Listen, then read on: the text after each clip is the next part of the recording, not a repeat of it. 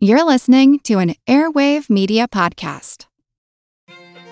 Most of the women looking at the battle stayed out of reach of the bullets, as I did. But there was one who went in close at times. Her name was Buffalo Calf Road Woman. She had a 6-shooter with bullets and powder, and she fired many shots at the soldiers. She was the only woman there who had a gun.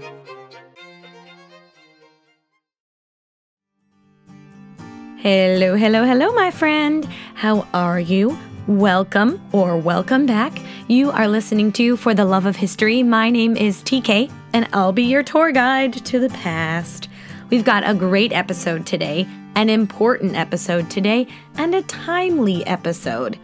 This week is Indigenous Appreciation Week, and we're talking about a super cool Indigenous Northern Cheyenne woman. And that woman's name is Buffalo Calf Road Woman. Our topic today is on more of the serious side, but it's an incredibly important topic nonetheless.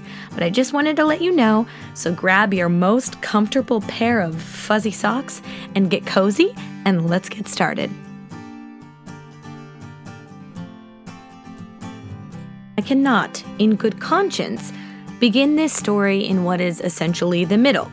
My teacher heart will not allow it, without giving you some scaffolding to deepen your understanding.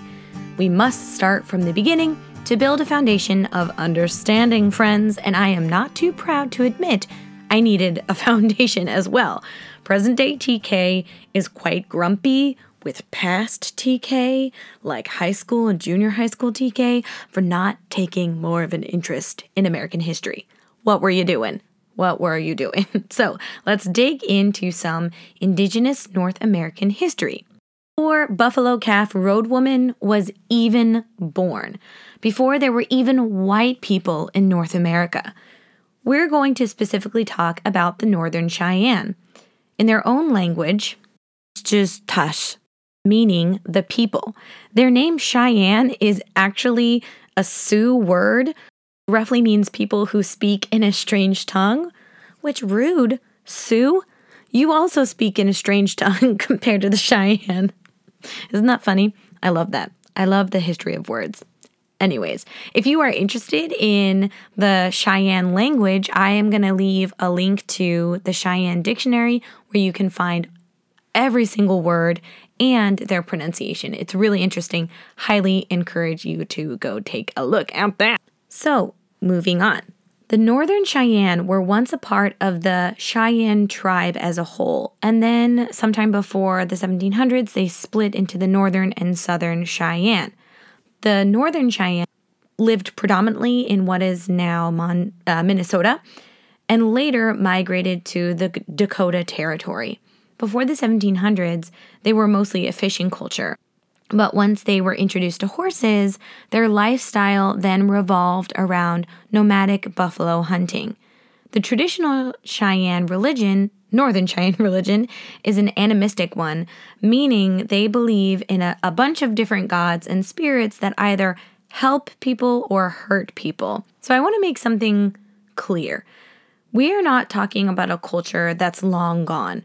All too often, Indigenous people are talked about in the past tense, but this is, in effect, erasing the existence of Indigenous people around the world today. Now, there are approximately 12,000 enrolled members in the Northern Cheyenne Nation, many residing on one of the 2 federally recognized reservations, now located in Montana. They are their own sovereign entity with their own governing body and constitution and president. Her name is Donna Fisher, and she is a lady. But unfortunately, as you hopefully well know, the government just loves to get its little sticky fingers all up in reservation business and Indigenous people's business. So sovereign nation with air quotes and a big asterisk and a footnote. Because the American government can't keep its hands out of things. But anyways, the government headquarters are located in Lame Deer, Montana now. And so is Dull Knife College, a community college run by the Northern Cheyenne Nation. The tribal government also operates numerous programs and services for its citizens. And if you'd like to know more about the Northern Cheyenne, I'm going to leave a ton of resources for you in the show notes. So go ahead and take a look at their website. They've got an official website with a bunch of wonderful resources. So I highly recommend and encourage you to check that out. The 12,000 enrolled members of the Northern Cheyenne Nation is a far cry from what it was pre-colonization. According to some sources, the total population of indigenous people in North America ranged from a low estimate of 2.1 million to a high of 18 million. But as soon as white Puritans touched down on North America with their little buckle boots, they began murdering indigenous people and pushing them farther and farther west and off of their native lands. When the U.S. government was established, the situation became worse. Treaties were made, treaties were immediately broken. Indian removal acts, one after another, were created and carried out. Indigenous people were forced from their native lands, forced to assimilate, and forced into submission by a government that lied, cheated, stole, and murdered. In the late 1800s, the U.S. government ramped up their forcible removal of indigenous people by sending the military to the West.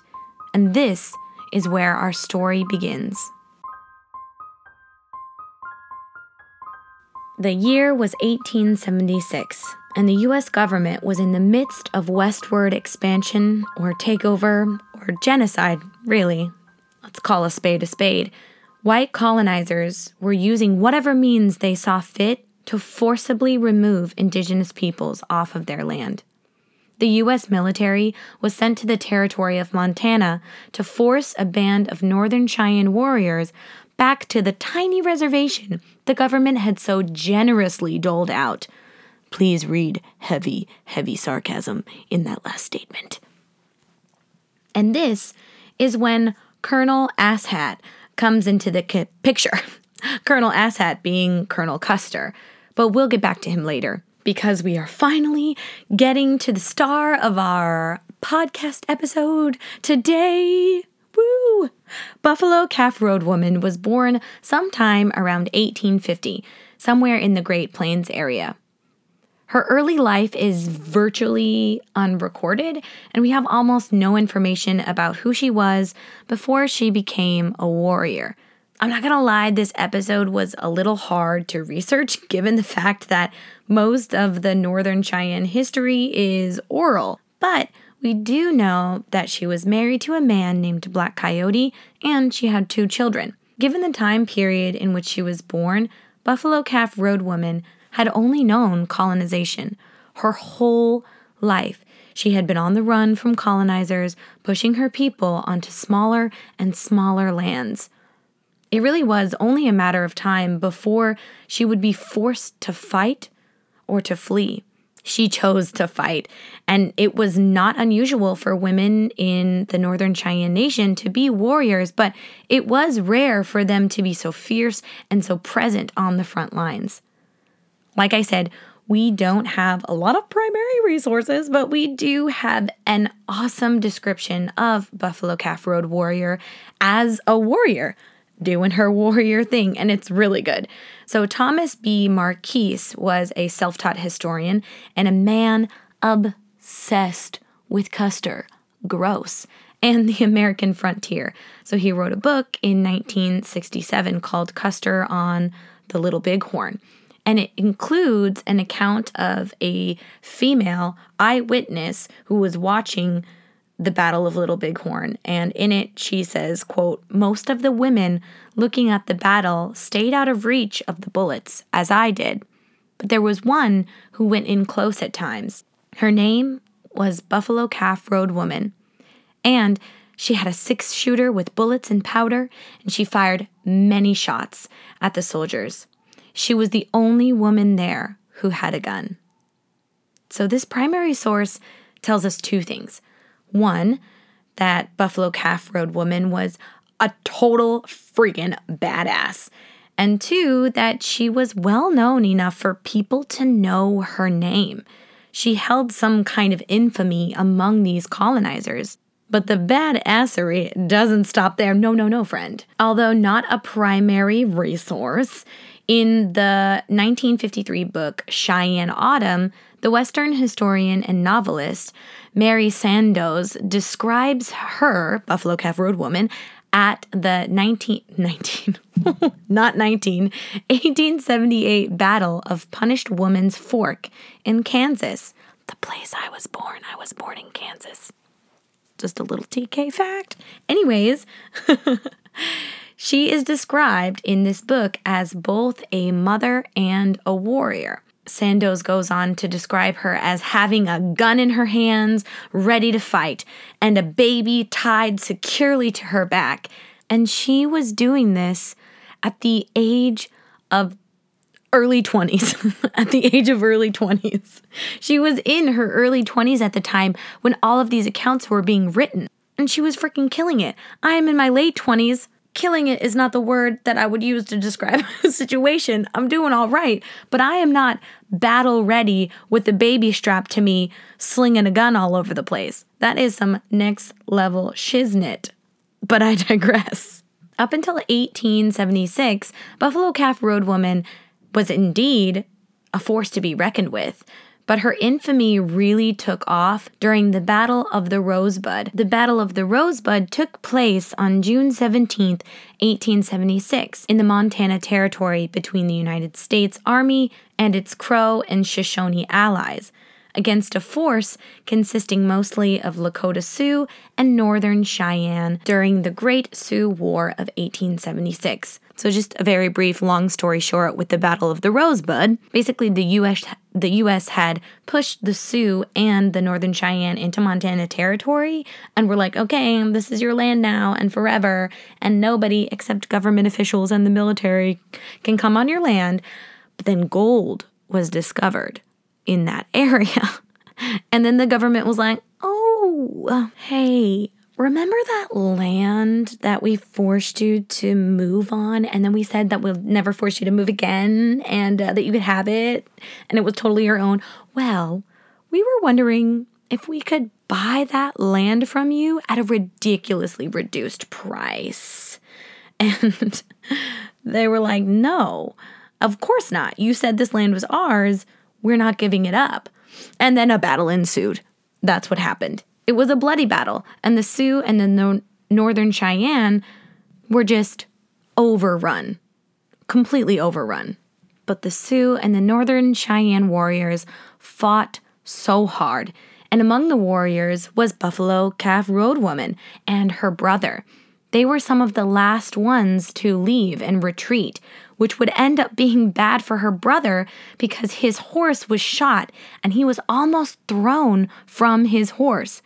Seeing what was happening, Buffalo Calf Road woman whipped her horse around amidst the shower of bullets coming from oncoming U.S. government troops. She rode up alongside her brother, and he leapt off of his horse onto hers, and they barely escaped with their lives, which is amazing. It's so cool. I have a brother, and I'd like to think that I would also run into a shower of bullets to save his life. If you're listening to this, bub, I love you. Anyways, the dude in charge of the soldiers on the government side was General George Crook, and he was incredibly impressed by the Cheyenne and the Sioux warriors and Buffalo Calf Road woman, and so were her own people. The Northern Cheyenne would end up calling this battle the battle where the sister saved her brother. That's cute. It also sounds like a Friends episode title. But this is not the last time Buffalo Calf Road woman would fight her oppressors. No. She had more work to be done. The Battle of Little Bighorn has been talked about some more, but rarely from the perspective of the Northern Cheyenne. Remember Colonel Asshat Custer? Well, all I will say about him today is that he was sent to the Montana Territory to force the Northern Cheyenne back to their reservation, and he was given free range to use any means necessary to get them back there. And through his own stupidity and the courageous efforts of the Sioux and the Northern Cheyenne, he was defeated and killed. But no one would find out who did it for 130 years. It wasn't until 2005 when North Cheyenne elders came forward and told Buffalo Calf Road Woman's story. Why did they wait so long, though? Great question, friend. Excellent question. Well, it was out of fear of retribution from the U.S. government, which is a true and legitimate fear to have had at that time, and honestly now. Wallace Beercham, the director of the tribal services for the Northern Cheyenne, in an interview with Mental Floss, explains that Buffalo Calf Road Woman's warrior exploits really surfaced at the Battle of Little Bighorn, where she fought out in the open instead of taking any cover, and where she stayed on her horse the entire time. It was pretty common to get knocked off your horse in the midst of battle because a lot of things are going on. Horses get scared, so it was really a feat in and of itself that she stayed on her horse. So how did it all go down? How was Custer defeated? How did Buffalo Calf Road Woman kill him in the first place? So Custer had split his group of soldiers into two, and that was mistake number one. It was a bad idea.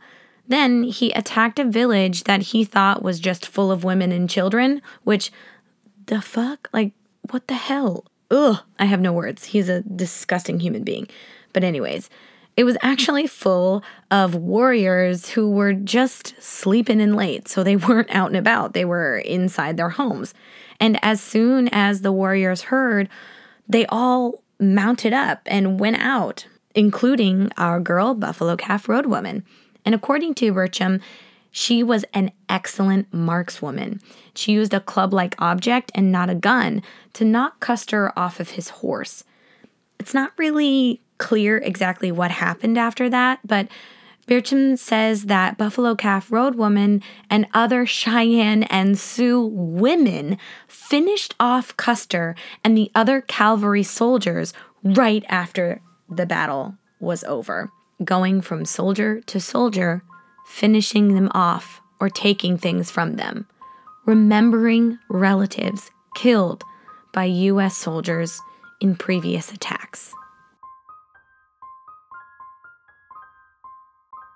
I want to tell you so very badly that things ended happily, that Buffalo Calf Road Woman and her brother and husband and children lived happily on their land until they passed away. But I can't, because that's not what happened. In 1877, the Northern Cheyenne were on the run from the U.S. government. They fled all the way to what is now present-day Oklahoma and the native lands of the Chicopee, Osage, and the Wichita, just to name a few. But they were homesick, and this wasn't their land. They wanted to go home, so they did.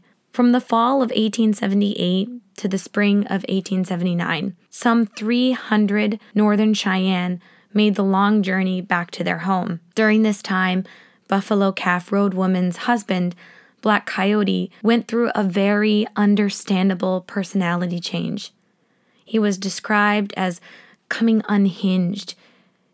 He would go into a rage, even at his own people, often recklessly brandishing a gun. He also stole horses that were the property of the U.S. Army, and when confronted by a tribal leader, Black Coyote fatally shot his own leader. Things finally came to their awful conclusion on April 5th, 1879. A party he led ambushed 2 U.S. soldiers who were in Montana Territory, killing one of them. When U.S. forces tracked down the party, Black Coyote had some of the soldiers' things with him, and he and 2 other warriors were arrested, tried, convicted, and sentenced to be executed by hanging. But his actions are completely understandable. His family, his community, his life, as he knew it, was being ripped apart right in front of his eyes. He was experiencing trauma on another level and could do nothing.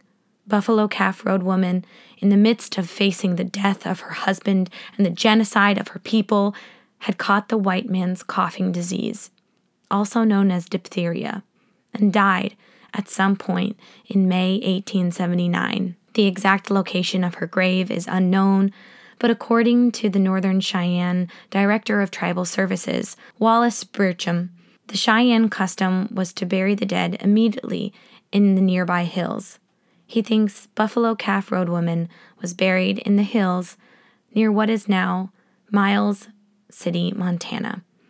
Although there is no monument to her, and Bircham says funding is needed for commemorations, she has been the subject of at least one prize-winning novel by Rosemary and Joseph Agonoto, Buffalo Calf Road Woman, the story of a warrior of the Little Bighorn. My dear friend, we have come to our final thought today, and I don't have a super happy story for you or a funny little quip or something to really make you giggle, but I think it's important for people, including myself, to sit with these uncomfortable feelings. But what I won't do is leave you feeling hopeless. Today, I have a message of hope for you and kind of what we can do to ensure that Indigenous people are supported and represented the way they should be. There's a movement and a campaign called the Land Back Movement that has existed for generations with a long legacy of organizing and sacrifice to get Indigenous lands back into Indigenous hands. The Land Back campaign is a mechanism to connect, coordinate, resource, and amplify this movement and the communities that are fighting for land back. The 4 Land Back campaign demands are, number 1, dismantle white supremacy structures that forcibly removed Indigenous people from their lands and continues to keep them in oppression. Number 2, defund white supremacy and the mechanisms and systems that enforce it. Number 3, return all public lands back to Indigenous hands. And number 4, consent. Moving out of an era of consolation and into a new era of policy around free and prior informed consent. Donations are always a good way to support any cause. But if you can't, that's okay. There are other things that you can do, like educate yourself, listen to podcasts, read articles, buy books by Indigenous authors, learn about the land that you live on, follow Indigenous influencers on Instagram and Twitter, whatever. Just get the information in your beautiful brain so that we can work together to dismantle systemic racism and white supremacy. And you know I will leave further reading, research, and resources for all of these things in the show notes, so please go check that out. This may not be the happiest final thought of an episode, but for me, it fills me with the most hope, and in my opinion, that's way better.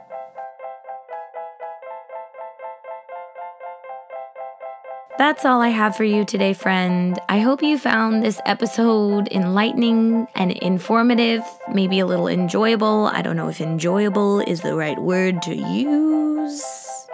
I know we talked about some heavy stuff today, but it's important stuff. So if you found this episode to be at all any of those things, then leave a review, leave some stars for you, girl. Send me a message letting me know what you thought. I love hearing from you. This Sunday on Instagram, I'll be announcing the lineup for the next 2 months of episodes. I'm going to be trying to pre-record a lot because I am moving to a new prefecture and I got a new job. Whoop, whoop. So it's going to be real busy here in the next 2 months. But our episodes together will still be the same great quality. And if you'd like to help support the podcast, please like and share and follow on Instagram. Tell your friends, tell your neighbor. And if you're so inclined, check out the podcast Instagram, where you can donate a little bit if you'd like. But I think I've done enough talking. Have a great week. Stay hydrated, you glorious creature. And I will talk to you next week. Bye. Why is there a metronome right now? Oh, okay.